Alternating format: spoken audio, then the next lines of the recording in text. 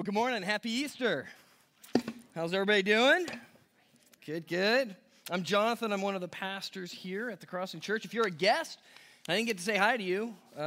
Stop me afterwards and say hey. Hopefully, we've got gift bags back there, so it tells you a little bit about our church and gives you contact information to reach out to us. So it's Easter. So let me throw this out there. If you knew that you were in prison, you would want to get out, right? I mean, I think we would all agree. Like, I would not, I don't, okay, we just spent a year in prison, so I guess we all kind of know what this would be like, right? So the reality is, like, we want to get out. And here's what's incredible about what we're going to be talking about this morning. And probably you're here, so you probably have heard that Jesus rose from the grave, right? I mean, like, I think everybody's kind of heard that in one way or another. And whether you believe that or not, I'm not going to stand up here and try to argue for it. I'm just going to presuppose that we believe that that is true, and we're going to go through the story, and then I'm going to tell you why we care. And here's the why. Because we are actually all in prison. The question is whether you realize it or not. And this isn't some crazy Matrix type thing, right? And I can prove it to you because there's two things that you can't control. One, you're gonna die. Everybody recognize that, right? And two, you're gonna sin. You're gonna rebel. You're gonna do something that regardless of what some book or scripture has to say, you are gonna do something that you regret that you did. Or you're going to look back and you're going to go, that wasn't the right thing for me to do. And you can't control it. You can raise your hand if you want, but all right, from here forward, don't do anything that you regret. Right? Like, we'd make it how long? Maybe a day. Maybe if you go to sleep right away. Right? And that's the point. We're in slavery to this life of rebellion. And everything that we've been talking about and singing about and that whole spoken word, right? All of that is about this freedom, right? Everybody knows John 3:16, for God so loved the world that he gave his only begotten son, that whosoever believes in him shall not perish but have eternal life, right? There's this freedom that he grants us. Why? Because you're a good person? If so, none of us will be able to enjoy his gift. Because the reality is that's what grace is, by definition. It's unmerited favor. It's God choosing to save us, to rescue us. He just went through all those woods. If you were king, if you had control of everything, would you do this? No. No king in history has done it, nor would you. I don't care how great of a human you think you are. We wouldn't. Why? Because we're trapped. We're enslaved. And what Jesus did on the cross and in his resurrection was he set us free. And that's what I'm going to spend our time on, is connecting this fact, this historical account of Jesus rising from the grave and going, why do I care? And it's a good question, right? Because you could make an argument okay, it's just a religious belief that Jesus just rose from the grave. I either believe it or I don't believe it. And if I do believe it, then I guess I go to church on Sundays. But that's not it. That's not it at all. In fact, there is so much more depth of reality of what Jesus did for us in dying and in rising. In fact, he came specifically to die and rise for us. And so that's what we're going to be spending our time this morning, is going, why do I care? How does that affect my life? Let me start by praying. Father, we thank you so much for who you are and what you've done for us. God, I pray that this morning, if this is just some abstract religious belief, that you would change that this morning. That you would open our minds, help us to see what you really did. God, I pray that if we're in here wondering if this is true, that the reality or the logical conclusion of this would penetrate our hearts, and that we would then go back and go, well, maybe it is true, or maybe it's something I need to figure out, God, and we want to start that search. We want all of us to be living a life that seeks your face. Help us this morning to read from your word, convict us, and set us free, Father. In the name of your Son we pray. Amen. All right, if you have a Bible, you can open up to Mark. We're going to be bouncing around a little bit, okay? So if there's 3 places you want to be, it's going to be in 1 Corinthians 15, okay? Romans 6, and we're going to start off in Mark. All the verses are going to be on the screen. So if you don't want to go through the Sunday school class Bible flipping drill, you don't have to. All right, so here's where we're going to start. We're going to start in Mark chapter 8, verse 29. And here's what I want you guys to understand, right? So here's Jesus. He's been living his life on earth. He came to earth, right? He was born, and the question is who is this guy? Everybody's trying to figure out who this is. In fact, his mom, right, goes, hey, why don't you do something in the wedding feast in Cana, Galilee? He goes, hey, she goes, why don't you do something? He goes, my time hasn't come yet. Right? So Jesus had a very specific start to his ministry and a very specific end on this earth, right? And so what we see is that Jesus is coming here intentionally for a purpose. And he says to his disciples in verse 29, he asks them, who do you say that I am? And Peter answered him, you are the Christ. And he strictly charged them to tell no one about him. And that is like the weirdest verse when I read those, because he does this over and over again. And he goes, hey, don't tell anybody. And it's like, what are you doing? Isn't this the whole point? Are you trying to become a king? Aren't you trying to? You see, right away we see a division between what you would do and what I would do and what Jesus does. If I'm going around healing and I have all power and all authority, you're going to bet I'm going to tell some people. And I think you would too. But Jesus, that's not his purpose, right? He goes, hang on, not yet. And then we read in verse 31, he says, and he began to teach them that the Son of Man, that's him, must suffer many things and be rejected by the elders and the chief priests and the scribes and be killed, and after 3 days rise again. And so what he says is, he's like, this is going to happen. This is going to happen. And in Luke chapter 18, verse 31, it says, and then taking the 12. So what's happened is he's been teaching the disciples, and he's been saying, listen, this is not going to end well for me. I mean, from your perspective, it's going to look bad. And they're actually walking into Jerusalem. This was a week ago, right? So this is Palm Sunday. So a week before he's going to rise from the grave, they're walking into Jerusalem, and he says in verse 31, see, we are going up to Jerusalem, and everything that is written about the Son of Man by the prophets will be accomplished. For he will be delivered over to the Gentiles and will be mocked and shamefully treated and spit upon. And after flogging him, they will kill him. And on the 3rd day, he will rise. And what's interesting is Jesus says this over and over and over again. The disciples don't get it. They're like, maybe it's symbolic. He's going to be our king, so he can't really like die. So there must be another way around this. And so it actually goes on, the verse isn't on the screen, but verse 34, it's like they didn't understand. They didn't understand what he was saying. But then in Luke chapter 24, we see the reality of it. And in verse 5, Mary and Martha go to the tomb. He's died.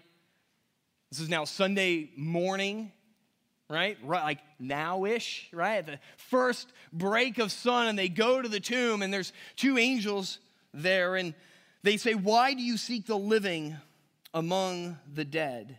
He is not here, but has risen. Remember how he told you while he was still in Galilee that the Son of Man must be delivered into the hands of sinful men and be crucified on the 3rd day rise. And they remembered his words, and returning from the tomb, they told all these things to the 11 and to all the rest. And so Mary and Martha come back, and they're like, the stone was rolled away. Here's the thing, right? The disciples could have stolen the body. Right?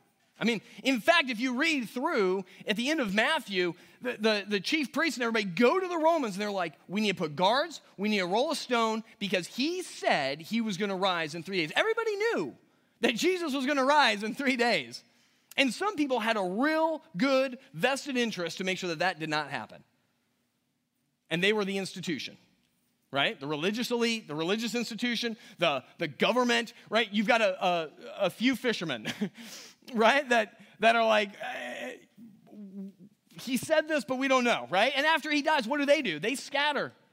They flee. And then what ends up happening? Jesus actually rises from the grave, and we read in Acts chapter 1, verse 3, it says that he presented himself alive to them after his suffering by many proofs, appearing to them during 40 days and speaking about the kingdom of God. You see, I missed the 40 days thing for like the first 30 years of my life. 40 days. It wasn't like Jesus just like popped up and he's like, okay, I'm out, see ya. Right? Like he was there. He was around for 40 days. In fact, in 1 Corinthians chapter 15, and then we're going to kind of anchor there for a little bit, and I'll stop the little drill here. Paul says, for I delivered to you as of first importance what I received, that Christ died for our sins in accordance with the Scriptures, that he was buried, that he was raised on the third day in accordance with the Scriptures, and that he appeared to Cephas, that's Peter, then to the 12, the disciples. Then he appeared to more than 500 brothers at one time, most of whom are still alive, though some have fallen asleep. So Paul is writing this like 10 years later. Like everybody's still alive. Everybody's still around. Everybody saw him for like 40 days. And they're like, he's here. Did you see him? Go see him. 500 at one time, right? So the resurrection of Jesus Christ was like a known thing. It happened. Now, people tried to figure out, and you can go through and read the Gospels of like, well, was it just like a spirit, or was he really there? And then he shows them like his hands and his feet and like the nail holes, and right, and he eats, and so it's like, okay, well, maybe a spirit doesn't eat. I don't know what's going on. But what's the purpose? Why did all of this happen? So that the creator of the universe that breathed life into you could prove that he was in charge of life and death. I think I could assume that, right? Like I didn't create myself. I've never created something out of nothing ever in my life. If there's a God that could create, I think that God could then recreate or resurrect somebody from the dead. Like that's not a challenging logical conclusion, right? Like I think we could all go, yeah, that makes sense. So then was Jesus just going like, hey, high five, check out what I just did. See you guys. There's something more significant to it. And in fact, it's for us that he does this. The whole premise, the whole reason he came incarnate, like God in the form of man, was to rescue us from the slavery that we don't even know that we're in. That's what Jesus does. And so what we end up seeing here is that Paul is going to go on and he's going to explain that Jesus' resurrection is our resurrection. It's ours. Like the reason Jesus came back to life is because he's saying you are going to come back to life.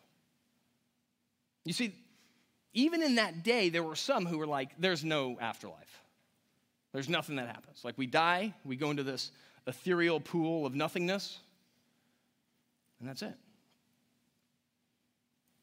Jesus came to go, well, no, there's something more. He proved that there's more. In fact, your five senses are incapable, right, obviously, or otherwise science would have proved it by now, right? Like we cannot measure, we can't be I'm going to get a little scientific here, but you can't be inside of the experiment and measure the experiment, right?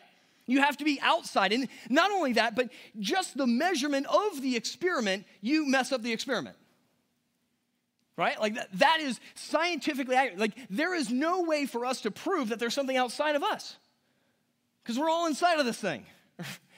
And so God comes into this. He comes to us. And he goes, let me show you. Let me show you what life. There is more. There is more. And in fact, I am the way to that life, is what he's going to say. And if you look down in verse 12, so he says, this resurrection is your resurrection. In 1 Corinthians 15:12, he says, if Christ is proclaimed as raised from the dead, how can some of you say that there's no resurrection of the dead?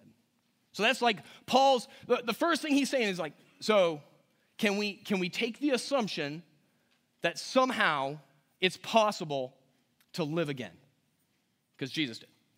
Right? So that's where Paul establishes this from the very get-go. And then look down in verse 19. And this is a great verse. It says, if in Christ we have hope in this life only, we are of all people most to be pitied. Think about that. In fact, if you look back, I think a verse or two before that, he says, your faith is futile. If Jesus is a moral teacher, we all deserve to be pitied. And that's true. It's worthless. What are we doing? We're wasting our times trying to be better people. If that's all it is, if it's just to make you a more kind person, where people go, oh, man, they're such a nice family. Is that the goal? Are you willing to sacrifice for that? For the acknowledgement of mankind? Do you just want to be a better person? Do you want to be well thought of? Because if that's it, we are to be the most pitied out of everyone. Let that one sink in. Because what Paul says is that Jesus' resurrection was not just some abstract thing that has nothing to do with our eternity. It is directly connected to ours. And Jesus says this in John chapter 11. He meets the woman at the well. And we've heard this story before, right? But put it in this frame, in this context. And Jesus said to her, I am the resurrection and the life. Whoever believes in me, though he die, yet shall he live. So what Jesus says is if you believe in me, whatever this is, you're going to live. Even though you die. Like you're going to mort out. Like you're going to die. Like that's going to happen. But you're going to live eternally if you believe in Jesus Christ. And so there's this hope, right? That there's a resurrection of us, that like somehow we're riding Jesus' coattails into eternity. I mean, that's effectively what it is. But the question is how and why? Like, what? How did that happen? Like, okay, I believe in Jesus. I don't know really what that means. Like, I believe that he existed. Do I have to believe that he rose from the grave? Do I have to believe all the nuances? Or what part of believing what are we talking about here? There's this term that's used throughout Scripture that we are united with Christ. And for some reason, it just doesn't get a lot of airtime. We don't talk about it as much as we ought. But us being united to Christ is the fundamental reason that anything happens to us. Let me show you this. If you turn over to Romans chapter 6, and we'll stick in Romans here for a little bit.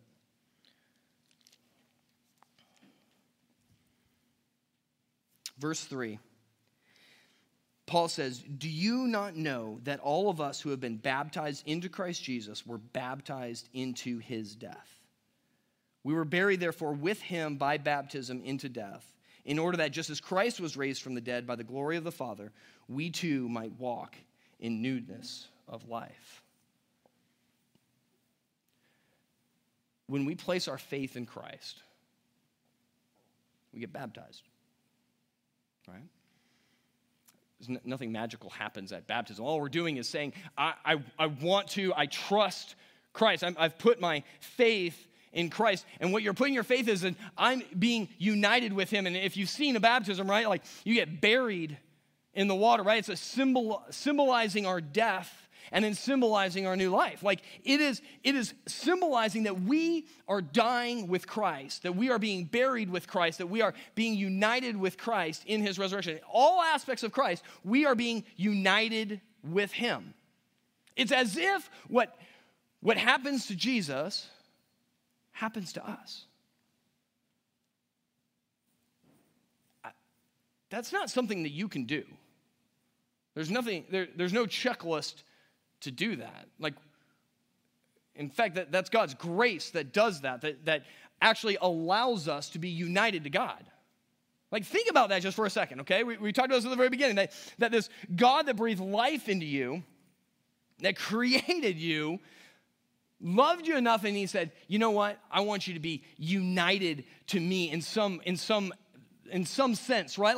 Like that when Jesus is on the cross, it's as if we're on the cross with him. And when he gets raised to life, we're actually raised to life with him as well. And what does it say here? That we too might walk in newness of life. And so there's this unity. We're united to Christ. That's why.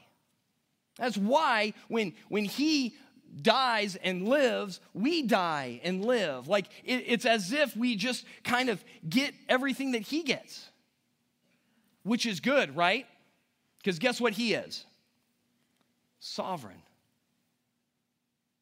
He conquers death. He's righteous. You see, you can't get rid of your sins. There's no way for us to make up for our sins, to do enough good deeds to offset our bad deeds. Like that stuff doesn't work. And you guys, and we all know it is. It's just a math problem, right?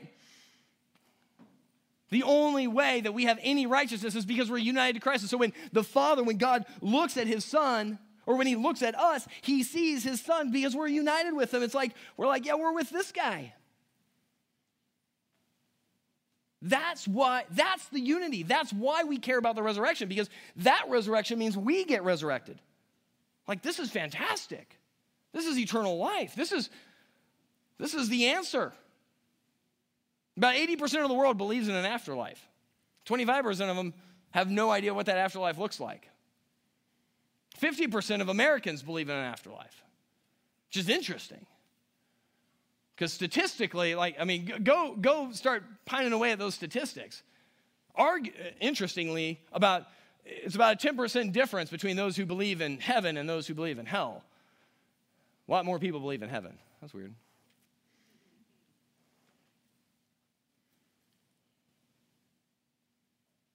And so here's the incredible part is this, at the end of that verse, it says that we have newness of life. You see, this isn't just for eternity. This isn't just a new life that God gives us in eternity. We actually have a new life now.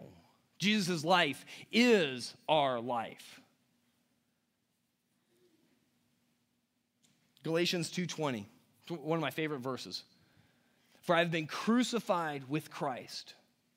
It is no longer I who live, but Christ who lives in me. You guys get that? It's Christ who lives in me, in you. There's this unity. In fact, there's this idea, right, that we've been crucified with him. I don't even live anymore. My life is dead to me. And in fact, everything that I'm doing and living is Christ doing that in and through me. Turn over to Colossians chapter 3, verse 1.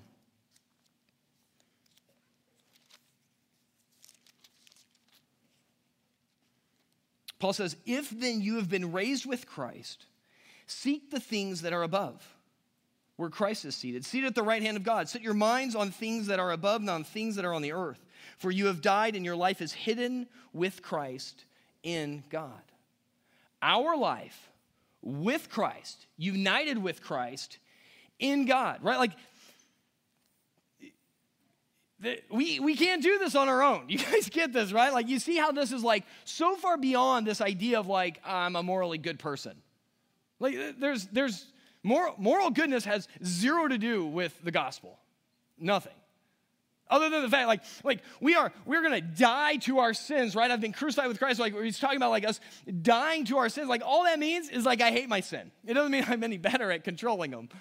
I mean, maybe a little bit better, right? Because God gives us his Holy Spirit to enable us, right? We'll talk about that here in a second. But we all still sin.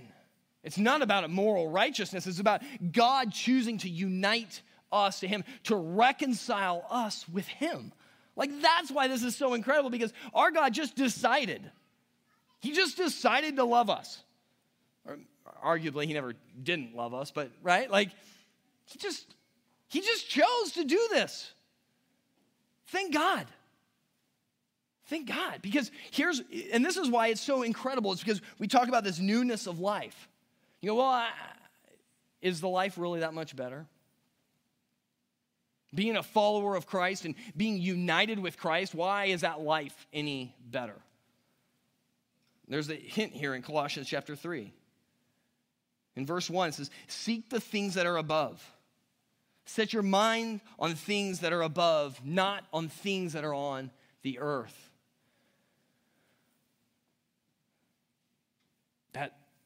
That right there is the key to our slavery. Because here's the thing. We're in this cell, and we've got a nice couch, and maybe a nice window and a view, and we've never known anything different. And we're like, this is rather nice. I get to go outside and go work out. I get to read books. But there's bars on the cell, and we can't really go very far, and we don't actually know what's outside of the prison walls. But we tend to think that we're just going to paint the walls a little bit in our cell. And it's going to feel a little bit better. It's going to feel a little new. How about this? Anybody ever rearrange the furniture in their house and you're like, oh, look, it's like a new house. We're just moving it from one side of the cell to the other, and we're like, oh, look, now I'm happier. Maybe you get a new couch.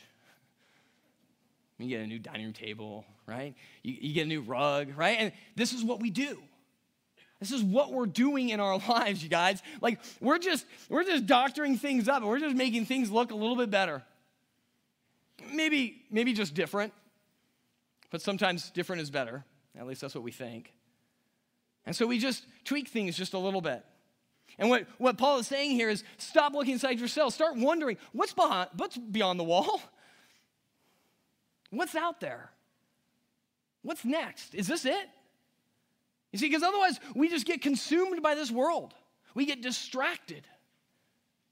And what God has done is come into our life and to rescue us, to break these chains that we don't even know that we have on our feet. Go back to Romans chapter 6.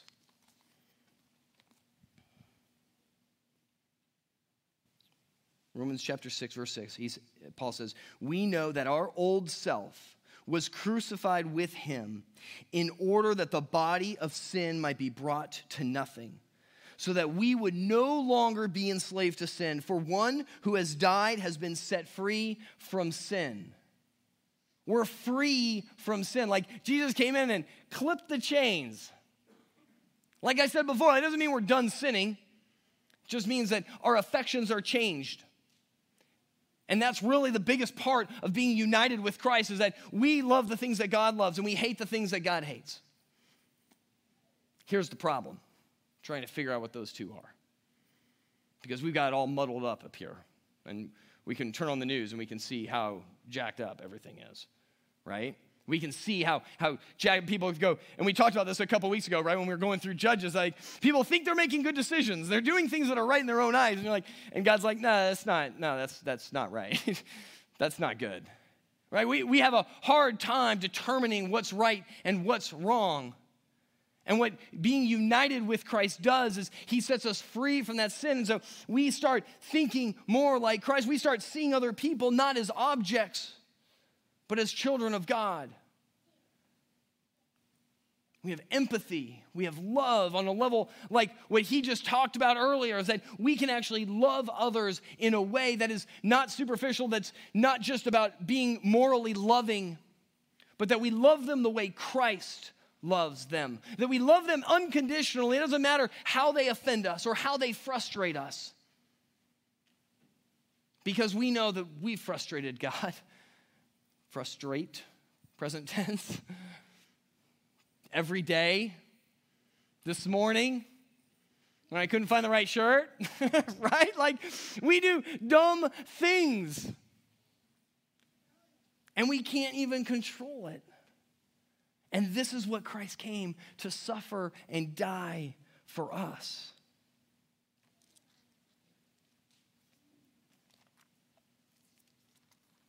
Second Corinthians chapter 5. And here's the biggest part of being set free.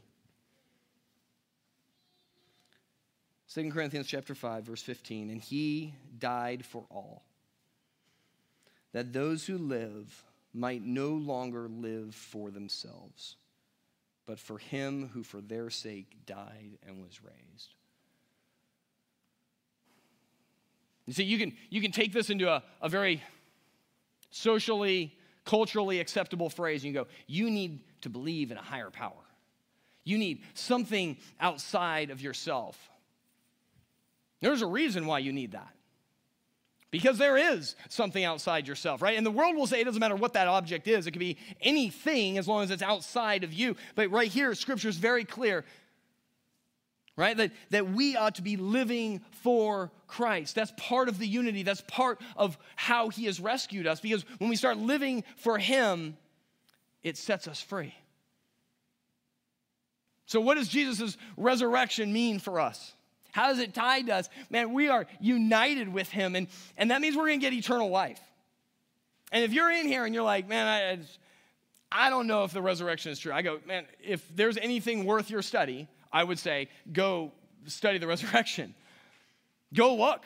Go see. Go open up Scripture and go, is this even true? Because the implications you can't ignore. I mean, you can't. Like, I'm just saying, like, you can read all the self-help books you want. I'm just telling you, like, they aren't going to provide you with eternal life. And if this is true, then it's probably worth our life study. And not only that, if you are in fact actually enslaved right now, wouldn't you want to know it? And wouldn't you want to be set free? You see, these are the promises. This is why we call it the gospel, the good news, because it's God doing this for us.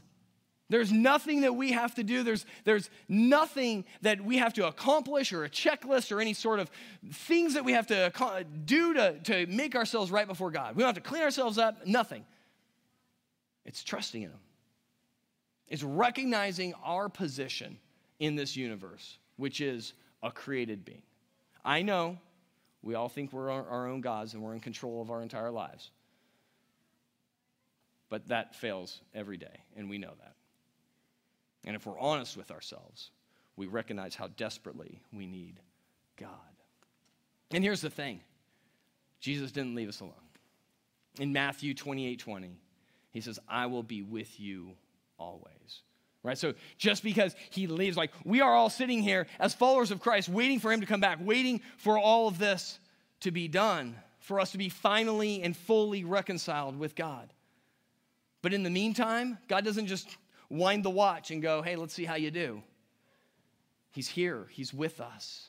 Jesus gave us his Holy Spirit. He's enabled us to live lives that are free. And that's why we live. To glorify him. Not for us to be blessed and to be comfortable, but to glorify God and to show others what he has in store for them, that he is their only source of salvation. Let me pray.